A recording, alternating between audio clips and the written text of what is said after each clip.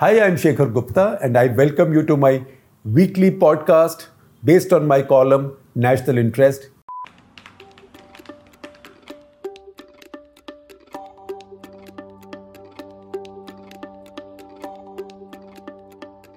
The biggest news media story of the year gone by is Pranoy and Radhika Roy walking away from NDTV as the new owner, the Adani Group, walked in. Their dignified parting note is a fine insight into how they've approached their journalism and also, if I may say so, professional interactions.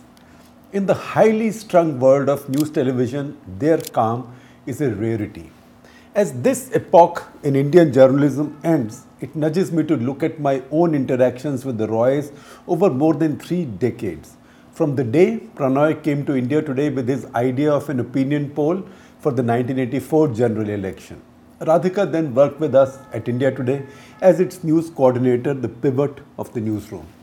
TV happened with the Roys in the following 5 years, as they did with India Today Group. In my preceding job as the Northeast correspondent for the Indian Express, Radhika worked on the news desk at the Express. We knew each other, though only remotely.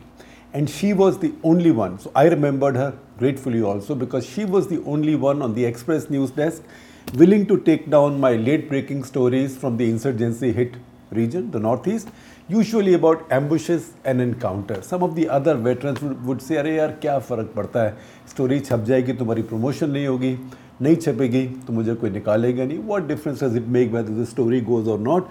If it goes, you won't get a promotion or a raise.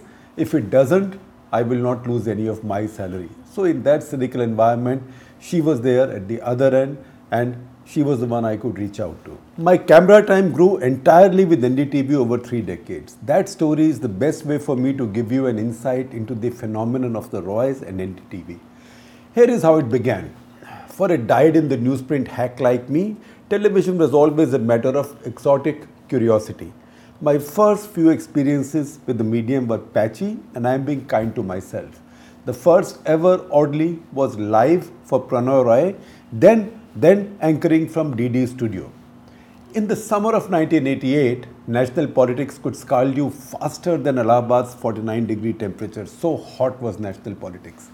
VP Singh had just led a post-Bofors rebellion against Rajiv Gandhi, resigned from the cabinet, and was fighting for re-election against the Congress party. This set the stage for Rajiv Gandhi's defeat and VP Singh's ascent as an unlikely prime minister, mercifully for a short innings.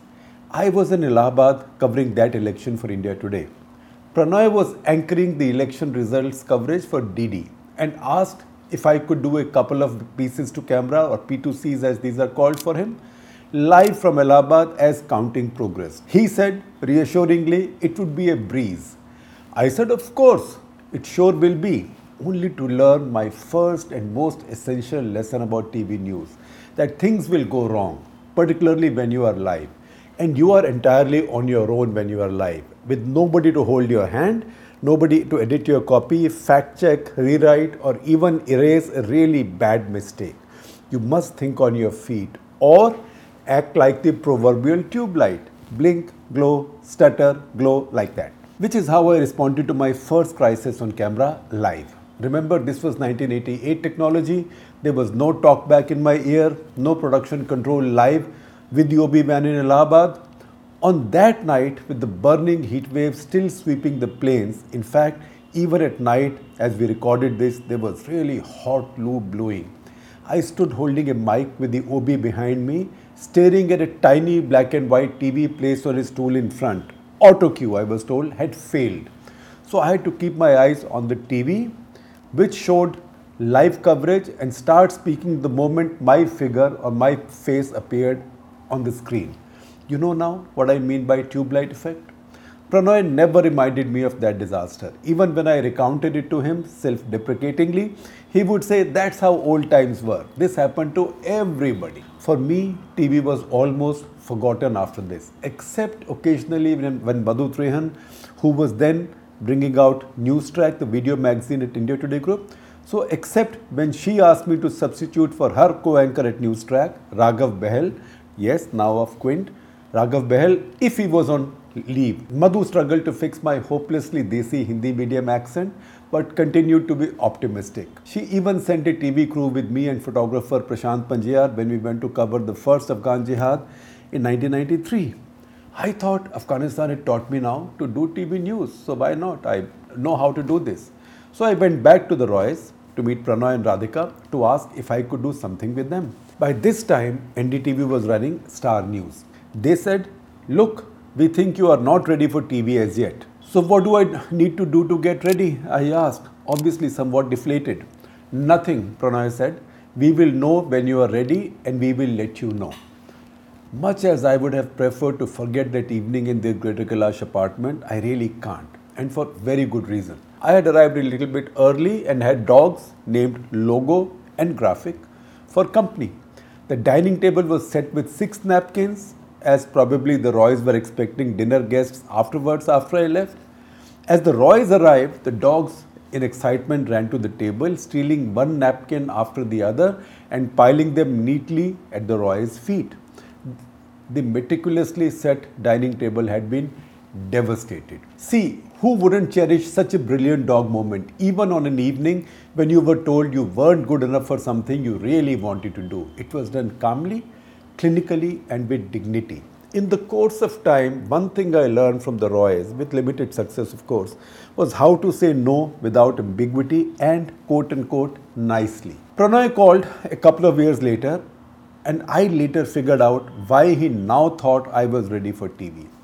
I had started writing my weekly column National Interest, which is what you are hearing from me right now, and he now thought that I had become sufficiently serious voice to opinionate once a week on a new show called Nationwide, where the anchor read the headlines and asked a pundit sitting there for judgment on each headline story. So I had to be that pundit once a week. It was sort of formal, I was told, and so I bought some ties. I learned to do the single knot from a do-it-yourself DIY pamphlet. I was never good at it. And also I felt suffocated, distracted, and the camera misses nothing. I got a rare short sermon from Pranoy. Remember, he said, you may be feeling awful about something. You may be sick, aching, irritated by the anchor's questions. The viewer doesn't know, nor does the viewer care. Do not display this on your face. Never. The idea of Walk the Talk grew from that admonition. My excuse for my constipated, when will this be over, gaze at the camera was the tie, the lights, the makeup.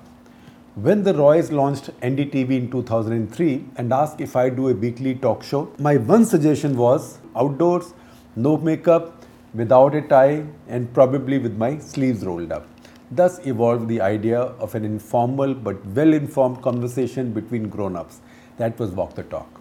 It lasted more than 15 years, featured almost 600 guests, and ended once the print developed its own video properties, including Cut the Clutter and Off the Cuff, in which I play a role.